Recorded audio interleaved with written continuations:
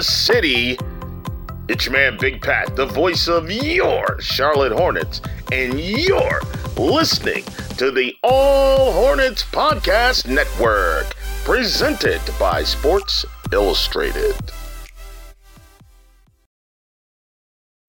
When you need mealtime inspiration, it's worth shopping Kroger, where you'll find over 30,000 mouth-watering choices that excite your inner foodie. And no matter what tasty choice you make, you'll enjoy our everyday low prices, plus extra ways to save, like digital coupons worth over $600 each week. You can also save up to $1 off per gallon at the pump with fuel points. More savings and more inspiring flavors make shopping Kroger worth it every time. Kroger, fresh for everyone. Fuel restrictions apply. Another day is here, and you're ready for it. What to wear? Check. Breakfast, lunch, and dinner? Check. Planning for what's next and how to save for it? That's where Bank of America can help. For your financial to-dos, Bank of America has experts ready to help get you closer to your goals. Get started at one of our local financial centers or 24/7 in our mobile banking app. Find a location near you at bankofamerica.com/talktous. What would you like the power to do? Mobile banking requires downloading the app and is only available for select devices. Message and data rates may apply. Bank of America N.A., member FDIC. Welcome to Inside the Hive. Chase, the trade deadline is just 9 days away. Are you getting excited? Are you afraid? How are you feeling as the trade deadline approaches? This is our last pod before our final trade deadline live show, which is going to be live on Twitter. First of all, just like I am for the live show, which everybody should tune into on February 9th, it's going to be around the time that the trade deadline actually happens, which is 4 p.m. I'm very excited for both of those things, for the actual show and for the trade deadline itself. I think this year, at least from a Hornets fan perspective, there's more to look forward to. I mean, we didn't necessarily expect the Montrezl Harrell trade last year, but even then, that's not a big blockbuster move that the fan base is going to be raving about for months. The year before that was just Brad Wanamaker, when a lot of people expected them to make a bigger push towards the playoffs. So this year, it's not to make the team more competitive, unfortunately, but a lot of players in Buzz City are buzzing around in the rumor mill right now. A lot of expiring contracts that could be moved, a couple of solid veterans. There's a lot to look at for the Hornets this year. There absolutely is. And if you want Hornets content for trade deadline, you don't have to just wait till next week, because on today's podcast, we have Jake Fischer of Yahoo Sports, author of Built to Lose. Jake is probably, I'd say top 5. You said top 3, somewhere in that range. Yeah.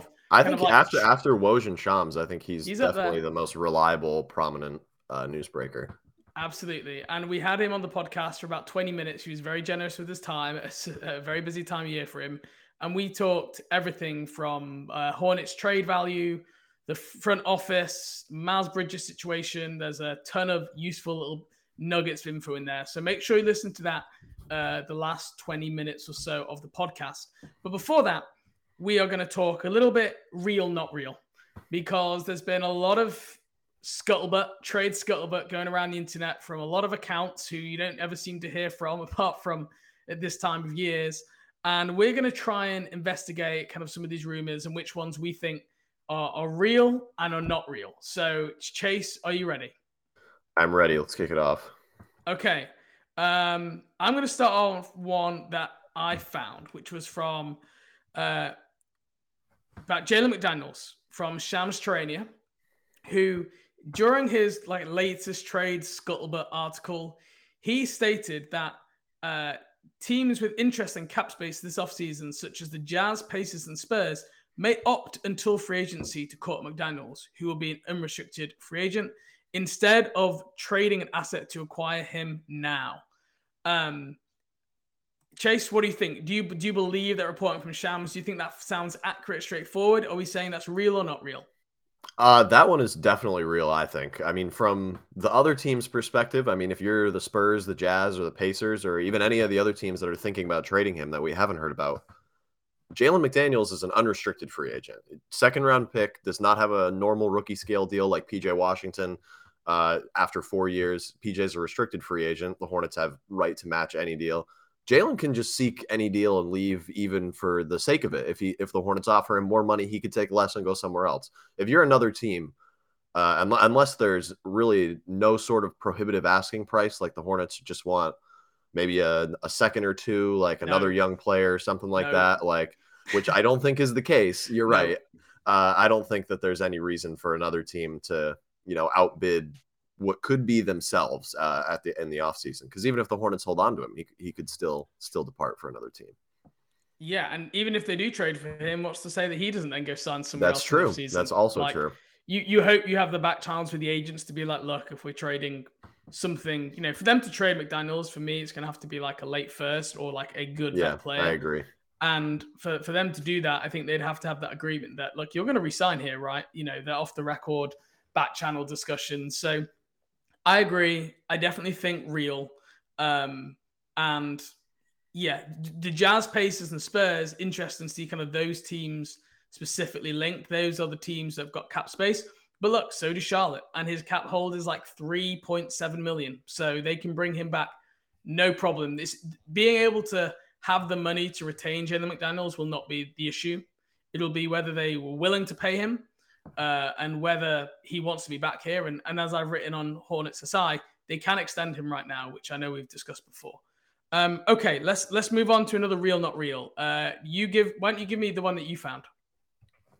All right, so this is one that I found, and not to say that it's truthful in its entirety, but I actually quite like this one. I'd be quite a fan if this came to fruition in any way. Ayo Dosunmu of the Chicago Bulls is generating some trade interest per Sam Amico of hoopswire.com. And the Pistons and Hornets are two teams with interest. Very vague report. Generating some trade interest probably applies. There are 450 players in the NBA. That probably applies to about 250 players or so, maybe even more than that. And then two teams with interest. Again, that is not necessarily overly specific, but the Hornets and Ayo Dosunmu and trade were in the same tweet sentence together. So I think that counts. Personally, I think it's probably not real, just given the lack of specificity there. But personally, I like that. Ayo Dosunmu would be a great fit on this team, kind of just like young Dennis Smith Jr. Tell us about Ayo Dosunmu. For the people who've not seen Ayo, what makes you like it? So Ayo Dosunmu is essentially a combo guard at this point. He's 6'5", so he's got plenty of size that, they're not on many other players in the Hornets backcourt have other than LaMelo. So he kind of fits with most lineups that Steve Clifford would be able to put out there. He is not a great shooter from three-point range. He's kind of regressed in that regard, but he's a very good defender. He's a pretty strong, super aggressive. He has that kind of dog mentality that not many players on the Hornets really have on defense right now. So I think that would be a pretty seamless fit on this roster. I think he'd play a lot right away if the Hornets traded for him. He'd probably be fairly productive given that his role would likely be bigger than it is with the Bulls right now. So I'd be a fan of that one. What about you? I don't know. I mean, you say you think his role will be bigger with the Bulls. He's obviously starting right now because of Lonzo. What role do you see him playing in Charlotte? Where do you see his minutes kind of being taken from if he were to end up in Charlotte? Yeah, well, I probably long term, I would say his role would be bigger. The Bulls aren't planning to start him, but I mean, as things have gone, you're right that with Lonzo being out the entire year, he's started 39 games already. But I think in Charlotte, he's pretty clearly the third guard long term. Even if they were to re-sign him in some way, like I think that would be something they would definitely look into if they were going to be trading for him. He's a good fit, I think, with the backcourt. When you say third guard, do you mean the first one off the bench, or do you mean third point guard? Yeah. Like the third guard in the rotation in terms of the depth chart like that. If you were to just group like guards, wings, bigs, I think it'd be LaMelo, ideally like maybe a second star, like creator type. And then Ayo Dosunmu is like more your defensive specialist, playmaker, occasional shooter scorer type. That I think that's a very good role for him going forward, especially for a team like the Hornets who don't have another guard like that at all. Like he would be the unique skill set among that group, I would say. Okay. If we go back and look at the real, not real, I'm going to say for that one, not real. The reason being of where it's come from, which is Sam Amico, which if you search for Sam Amico and Sam Amick on Twitter, you will find there's like a Simpsons meme of someone checking their hand, and it says Sam Amico equals bad, Sam Amick equals good. And they are two reporters who have very similar names, but they are not the same person. Sam Amick writes for The Athletic and is a very kind of well-respected reporter. Sam Amico, he works for obviously Hoops Wire and is well known for throwing out a lot of stuff. Let's just put it that way, right? And we've talked in the past about guys who kind of pop up. If the only time that you really see or hear from people is like in the 2 weeks up to the trade deadline, which is kind of what happens with Sam Amico, then that's normally a little bit of a red flag. Not saying that they can't be right. Like broken clock is right, whatever, 2 times a day. That's the saying. But I'm saying with this one, not real. I just don't think the Hornets are likely to be kind of buyers for young players in this trade deadline. I don't have a particular issue with Ayo Dosunmu. I think he would make some sense, but I think there's a lot of other fires that I would be looking to put out and tackle first. Yeah, I think that in general, any rumor that connects the Hornets as a buyer, I think is much less likely to be true than as a seller for this trade deadline season, unfortunately. I agree. Okay, let's go on to our next one. Matt Moore from the Action Network had in his kind of trade intel piece recently, Mason Plumlee is another center said to be available for a first-round pick. Chase, real or not real? Is Mason Plumlee? Well, of course he's available for a first-round pick. Yeah, I was going to say that's definitely real. But the way it's phrased suggests that he is only available for a first-round pick. He doesn't say that, but you phrase that in a certain way with the first-round pick next to it. Are you saying real or not real on Mason Plumlee being a first-round pick cost for an opposing team? I would say not real. I don't think that, the Hornets front office is sitting there like, if we don't get a first round pick offer or an offer that includes a first round pick for Mason Plumlee, we're just not going to move him. We're going to take it into unrestricted free agency when we have 2, and if not 3 young centers on the roster that we really need to be able to give minutes to going forward if they're going to pan out in any way. I can't see that being their mindset right now. I think that if they got a good offer that included like multiple second round picks and another player or like a young player that they liked or something, I think that would probably be fine. Of course, he is definitely available for a first round pick if another team is offering that. And I wouldn't be surprised either with how the year has gone for him. But I do think that he is very likely to be moved regardless of whether or not a first round pick is coming in back or, 2 seconds or something like that. Yeah, I agree with you on this one. I just see no way how the Hornets would get a first-round pick unless it's one of these teams that has like 25 first-round picks in the next 4 years and they trade like their worst one. Like, I don't know, Oklahoma the Denver City first. Well, there you go. Oklahoma City have got a lot of first-round picks. But, I mean, Mason is not starting on any playoff team. He's probably not going to close for them. So if you're a contending team, you do not give up first-round picks to get a backup center who like might not even be able to get on the floor in like the later stages of the playoffs, depending if like opposing teams go small.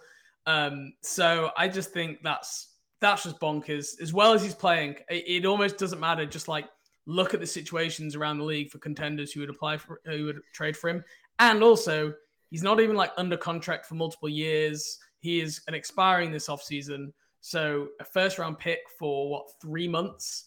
It seems not real to me. So it was interestingly phrased from Matt Moore, but do I think Mason Plumlee is going to be traded for a first? I would bet a lot of money on no.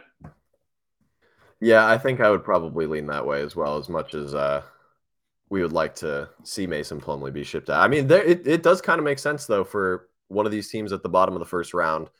If you're not looking to spend money on a rookie contract and have that kind of locked down, you just get an expiring that comes off the books. You can use that money in whatever way you choose. But the problem with that is that there are not many teams at the bottom of the first round that own their draft picks right now or that own their draft picks in the future. Like 27 through 30 are all already traded, one of them being to Charlotte from Denver. Cleveland already traded their 24th pick to Indiana. So there are very few suitors before the first round picks start getting far too valuable to give up even for a player that's going to contribute a lot to a playoff run. Agreed. Okay, next one, real or not real. This is from Madeline Kenny from the San Jose Mercury News, which is a California Bayside, obviously, outlet, saying that Golden State can make a run for Spurs big man Jakob Poeltl or Hornets forward PJ Washington. PJ Washington, I think, is someone who it's been theorized could be a fit for Golden State with like his play style, the size of his contract, some of the young players at Golden State have maybe got available. But I've not seen it really reported before. What are your thoughts on this one? Real or not real? I think I'm going to lean towards not real. All the rumblings around PJ Washington as of late seem to be that the Hornets want to keep him. I remember Zach Lowe said on the Low Post podcast in a recent episode that they seem determined, I think was the word that he used, to keep PJ Washington and re-sign him past this season, especially in light of what happened with Miles Bridges. I think the long-term security at the 4 spot with PJ is something that the team wants to lock down here. In terms of the Golden State thing, I actually do. I mean, that does make sense that they would be interested in PJ Washington. He's both young and easier to match salary with right now, and also can contribute. Also, right now, like going forward for this season, he could be a backup 5. He could play the 4. He can kind of be a malleable fit there with their both offense and defensive systems that would cater to his skill set. But I don't think that one's a real rumor, unfortunately, for Golden State Warriors fans and for Hornets fans that, a lot of Hornets fans, I think, have been out on PJ Washington for a while, but I'm glad that at least seem like they're keeping him around right now. Yeah, I wouldn't class myself as someone who is out. I know you weren't saying I was, but I'm just reflecting. I'm someone who I'm in and out on a daily basis, as I'm as inconsistent as PJ is in terms of when he plays. Right? I feel like that's definitely fair, though.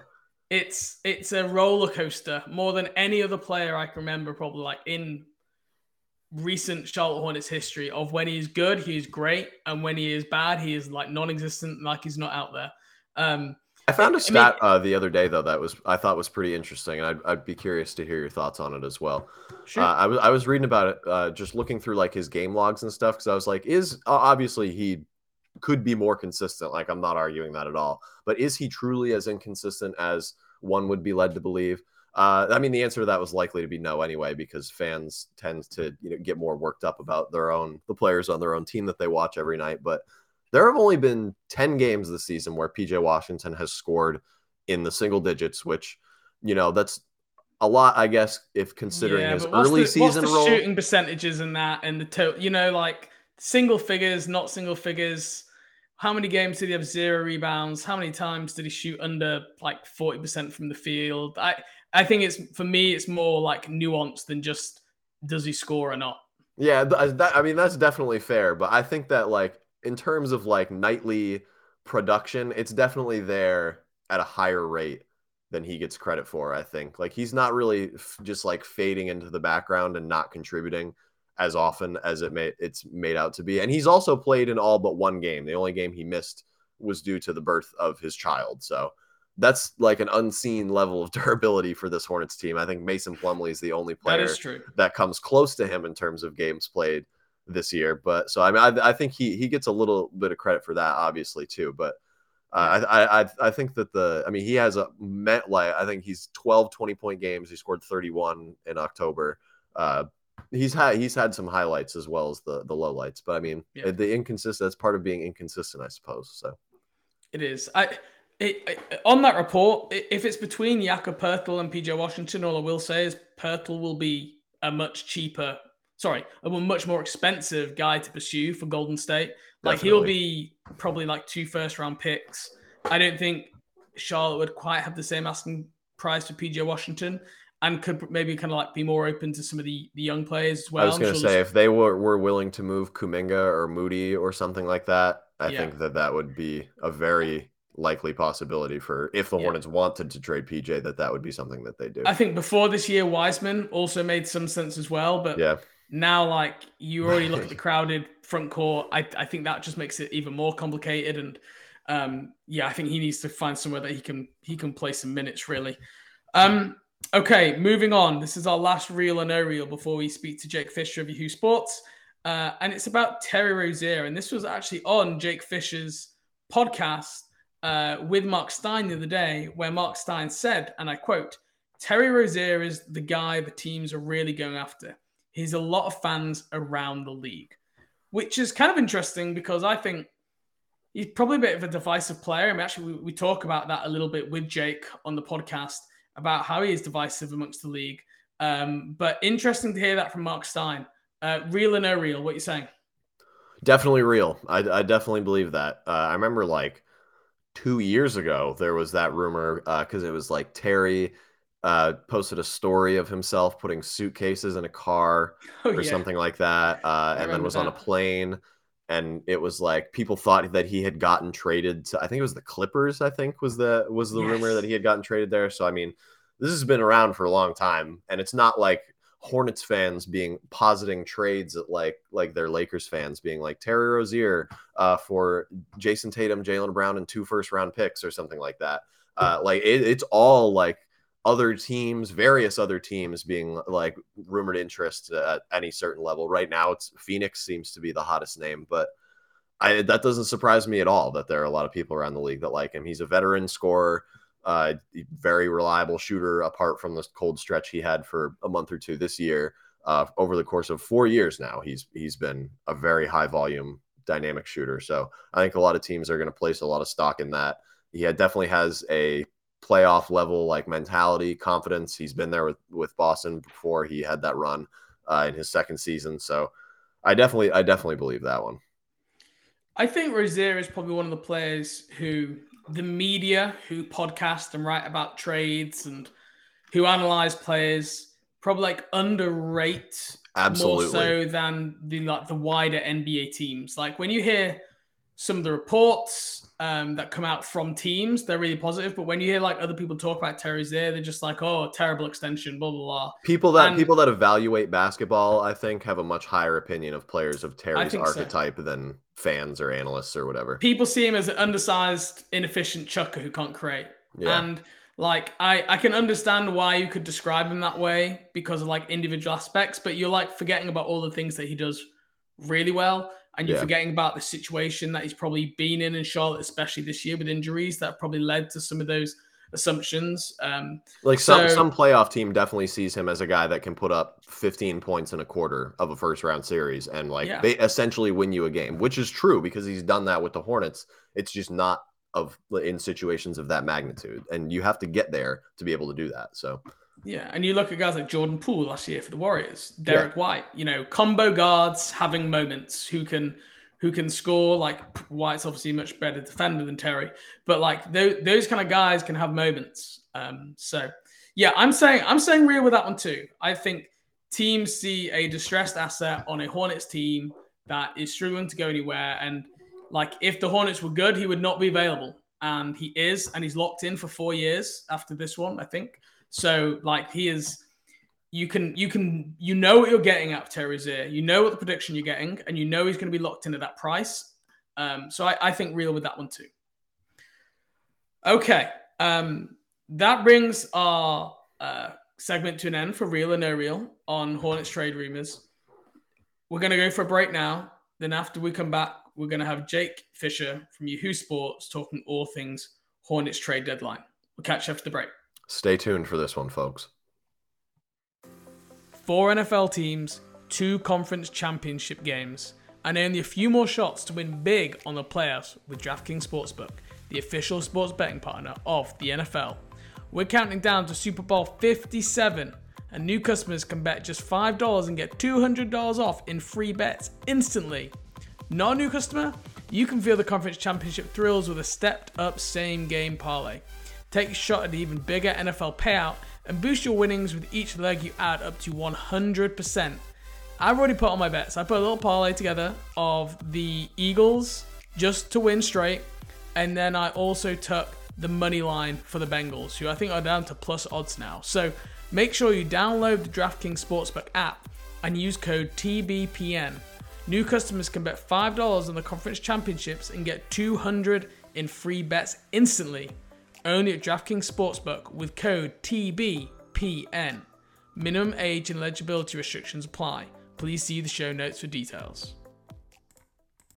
Okay, we are now joined by Jake Fischer of Yahoo Sports and also the author of Built to Lose. Jake, thank you very much for taking the time to come on. I had to hear you say Yahoo in your accent, so now I can go to sleep easily tonight. Thanks for having me, guys. As I said off air, I apologize for my voice. I screamed it away in the Lincoln Financial Field on Sunday, but happy to talk Hornets. Buzz basketball with you guys. Let's do it. No, absolutely. And I think the way this Hornets season has gone, a lot of fans are looking towards the trade deadline for some sense of hope, just for something to happen that they can try and get excited about. So we're really thrilled to have you on. And we're going to touch trade deadline stuff, but we're also going to look at Hornets a little bit big picture too. Firstly, just tell us a little about you. Obviously, you're at Bleacher Report before this last summer. You made an off-season move to Yahoo Sports. Tell us about, congratulations, and tell us about how your move's gone so far. Thank you. The move's been great, man. I mean, shout out to my old coworkers at Bleacher Report that helped a lot along the way, and we did some cool good stuff together. But Yahoo's been a pretty incredible experience so far. Just a lot of veterans and really good people that support me, support each other, want to do great work, and there's definitely like a real commitment to journalism and like thoroughness and reporting there that I've come to appreciate and respect and admire about my colleagues. So it's been great. I mean, I think we've done a lot of similar, Intel notebook type stuff that obviously gets, unfortunately, most of the attention online, but it's been cool also to get back into like a feature writing role that I had at Sports Illustrated a little bit before Bleacher Report. So I've done some stuff. I went to Sacramento and did a whole thing with the Kings, and I sat down with Jordan Poole and did a profile on him. I did a profile on Calvin Booth recently. Blanking on other ones that I've done because it's 11 a.m. and I don't really function well before noon. Totally understandable. Yeah, but it's been good. And like post deadline, I'm like excited there's a couple of stories I want to go fly to and figure out some things. So it's been a dream of an opportunity, to say the least. Well, I was going to say the Calvin Booth piece I read myself, and I was going to recommend that, but you've already recommended it there. But that's a really interesting one to go read for our listeners. Also a published author, and I showed this to Chase earlier to prove that I've read your book, and I'm not just one of the people who says I've read your book when you come on. Thank you, man. I actually read your book on the day. I finished your book the day I got engaged. How about that? On holiday in Turkey. There you go. So there's the story. You'll always remember that you read Built to Lose. I will. And if for those like interested in tanking in the NBA, definitely recommend going to read that. In fact, me and Chase were just talking before you came on, Jake. And between 2015 to 18, the 4 worst teams in the NBA won the draft lottery 4 years in a row. And we just looked at what the odds of that were. Do you know that off the top of your head? Well, I mean, each team only had a 25% chance. If you do the whole factorial thing, my quick mental math would probably be like a 5% chance, something like that. That's what Chase said. I Googled it and hoping to try and not have my maths be the reliance here. And Google seems to suggest it was 1 in 125, 1 in 256 opportunity, which way lower than 5%, 0.5%. Yes, maybe that's 0.5%, which blew my mind a little bit. But no, it is crazy because it's also a huge reason, not to interrupt you, but it's a huge reason why the lottery odds are what they are. And it was a very rare circumstance for that to occur that way. So would it ever change? Would it ever have changed the lottery odds if those 4 years in a row didn't happen? Unanswerable questions, maybe. Honestly, I mean, as someone who spent way too much time talking about the subject matter, I can almost guarantee you this is just based off of my understanding of the league, nothing like tangible, but I can almost guarantee you that if every single year during that time period someone jumped up and the worst team fell to 4 every year, there's no way the lottery odds would have changed. Wow. Yeah. Very interesting. Well, yeah, definitely recommend go check out Jake's book. But let's move on to a little Hornets talk now. Chase, over to you. So I think that, especially with how the season has gone, if you ask Hornets fans this question, you would probably get a very strong worded answer. But what do you think the perception around the league is of Charlotte's ownership and kind of the effectiveness of their front office and the tendencies that they may have in negotiations, either with trades or with free agents? I mean, I'll say a couple things. Number one, Mitch Kupchak is pretty respected around the league in terms of someone who's been there, done that, right? I mean, built multiple champions in Los Angeles, and he's not someone who I think people think they can just like get one over in a trade. You know what I mean? Um, on the flip side, I mean, the Hornets as an organization, they're not known to be a team that is willing to spend. And I don't just mean like in free agency or like ducking the tax. I think a lot of what people talk about in terms of spending is infrastructure, coaching staff, front office. You know, when when the Hornets came to Brooklyn, I believe they stayed at like a 4-star Holiday Inn, um, which like I mean, no NBA team stays at anything below a 5-star property. Like things like that, I think just get noticed. And they are known to be, and I wrote this at the time of the Kenny Atkinson debacle last summer, where they are just historically known to be a bottom 5 team in terms of spending on staff. So that right there, I think, is just a limiting factor in organization reaching the upper echelons of this league in terms of competition. But then again, to like go back to the tanking situation, like so much of this league is just about getting the guy, and like LaMelo has at least proven so far to be able to be an all-star caliber player in this league. So if they're able to pair him with another guy this summer, and who knows what the other pieces will be, like maybe that stuff doesn't matter at the end of the day. But that is kind of, want to talk about reputationally. That is kind of the juice out there about Charlotte. And you mentioned about Mitch Kupchak there. Is he generally do people feel like he's the person that teams speak to? Because there's like Buzz Williams is very involved in the front office and is obviously a very close college friend of Michael Jordan.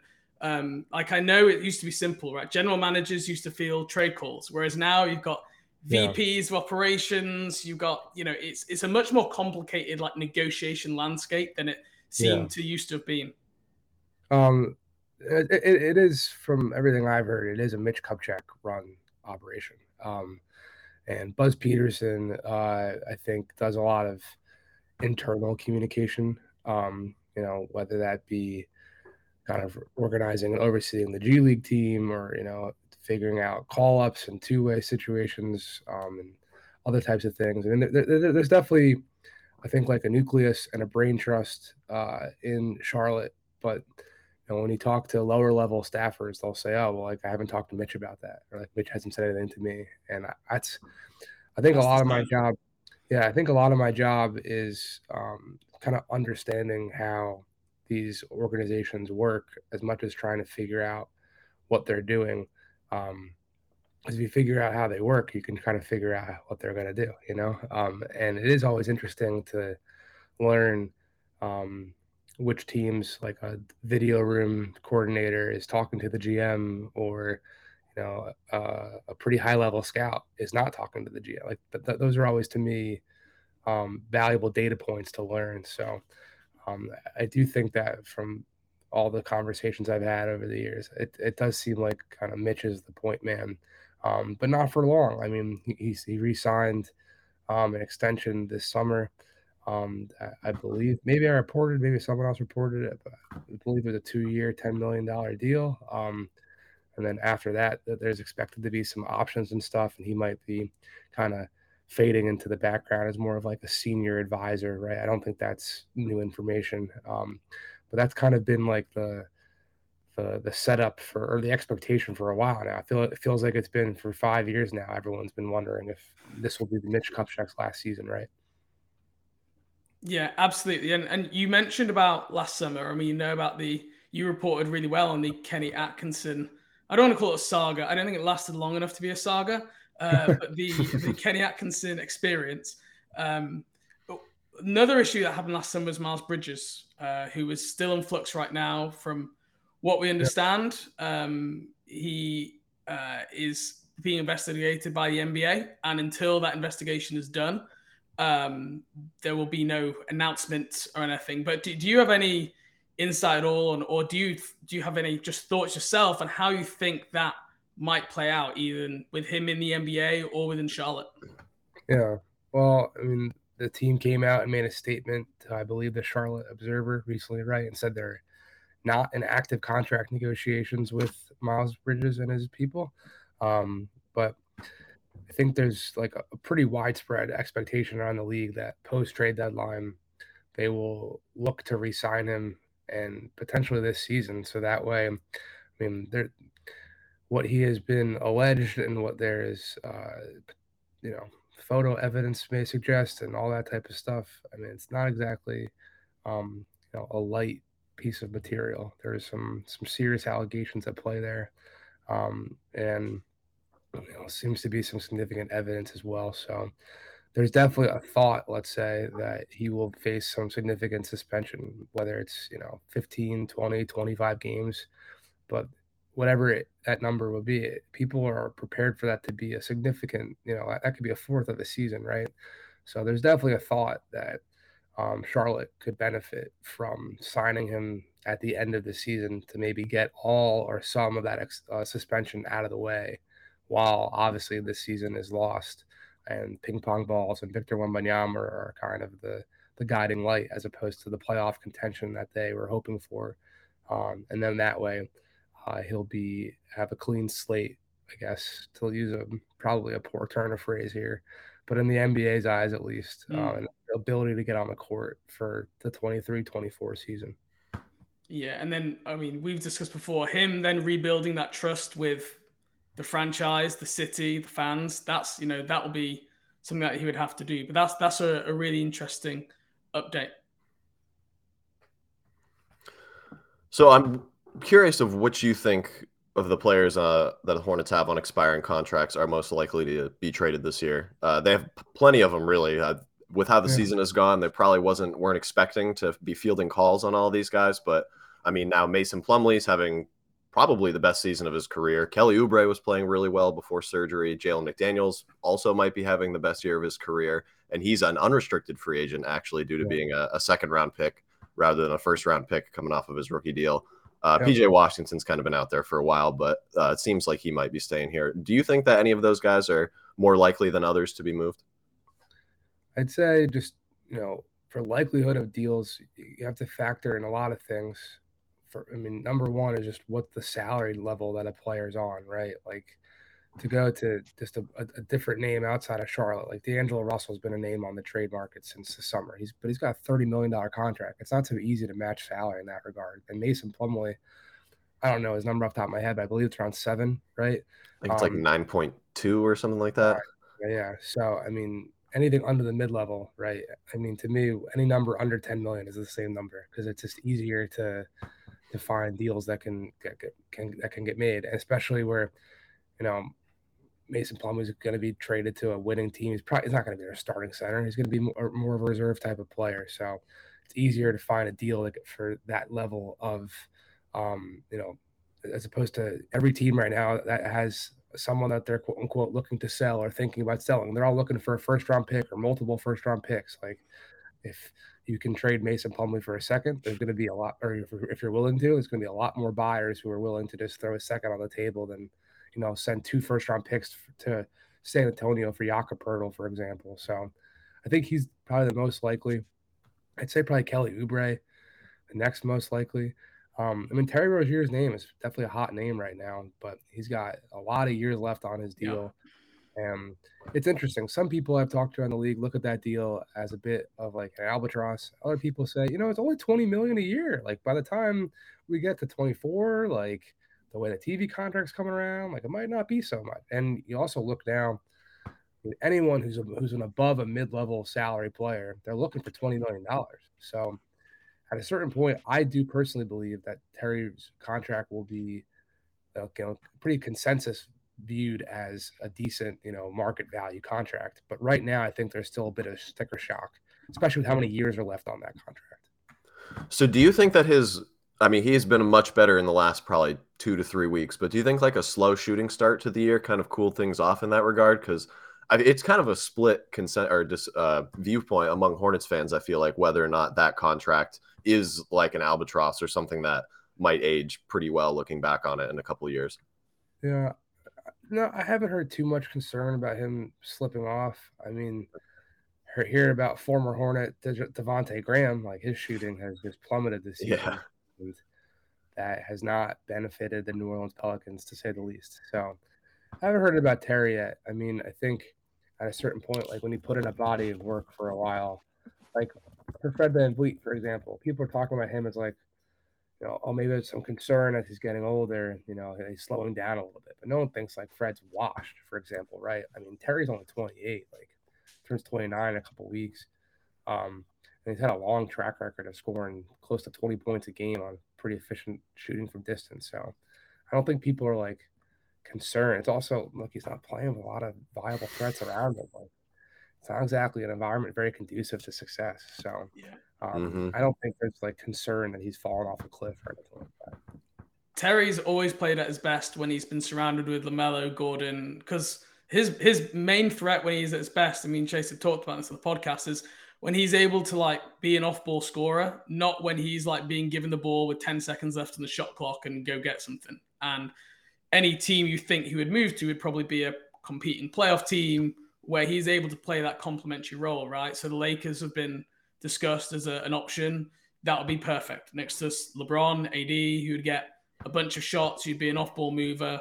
That was something I think that was reported even before the season, which was kind of keep an eye on Terry Rozier, depending how this year goes in Charlotte. And we all know how the year went in Charlotte, and it'll be interesting to see if there's anything there. But outside of the Lakers, are there any teams that you think would make sense as like Rozier destinations? I've always thought the Mavericks in some ways, but I just don't see them having the contracts and the assets to really get it done. But is there anyone else out there that you think? Well, I guess the Mavericks do make a little bit of sense. I mean, they're clearly looking for secondary ball handler, creator, a Jalen Brunson replacement, if you will, and potentially someone who's even better than Jalen Brunson. I mean, they continue to be linked to Zach LaVine. That's no secret. I mean, Phoenix is looking for, the word is that they're looking for a backup to Chris Paul right now who can be a long-term replacement. I mean, Terry's got long-term money. Like maybe if there's an opportunity, the Clippers are looking for a point guard. Any team that has a need in the backcourt, I mean, they're going to at least call Charlotte and say, what's the price? How does our roster get to that price? Because there are so few people that are actually available on the market who have a proven track record of being good in this league. I've had a mock trade that I've been sitting on for a little while, which I think was Rozier and Plumlee to the Clippers for Norm Powell, because the Clippers want the point guard and backup center. They've got a bunch of wings, and the Hornets need some defensive wings who put some pressure on the rim. I've had that one percolating in the background for a little while now. Nothing reported, but on the trade machine. I like it. Let's call it into the league office. Are there any other names on the Hornets trade market in terms of who they might be looking to acquire that you think Charlotte could keep an eye on here? Any of the ones that have already been reported, or any that you've heard that you think they might have interest in? I haven't heard anything about Charlotte like being aggressive trying to buy. I think the stuff that comes up, I mean, it's just important to consider right now. Like teams are calling other teams and they're saying, "Hey, who do you like on our roster? Who do you like on your like?"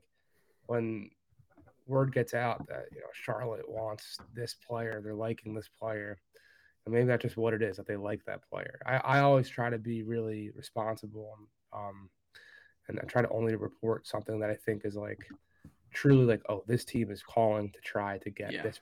I have trade interest over than they just like that guy. Yeah, exactly. All right, Jake, we don't want to take up too much of your time, but thank you very, very much for coming on here to talk Hornets with us again. So any of our listeners that also double as readers, look up Built to Lose by Jake Fischer. You can find it on Amazon, any bookstore, any independent bookstore, perhaps in your own city. You can find him on Twitter, obviously. I'm sure everybody's seen him on there. His podcast, Please Don't Aggregate This. Anything else you want us to plug here at the end? Plenty of plugs. Thank you guys for having me. Glad we could make this happen. And good luck the rest of the way. I know that that March and April can be a little bit of a slog for a team competing for ping pong balls. So I hope you guys can watch some NCAA tournament games and get your amateur scouting hats on and have a good time that way. Oh, I think we're well underway with the amateur scouting already, unfortunately, given the state of the Hornets. But thanks again for coming on, Jake. We really appreciate it. There you go. Thank you guys. Yeah, thanks for coming on, Jake, and get some rest up ahead of next week's trade deadline. Get that voice back. All right, man. See you guys. See you, bye.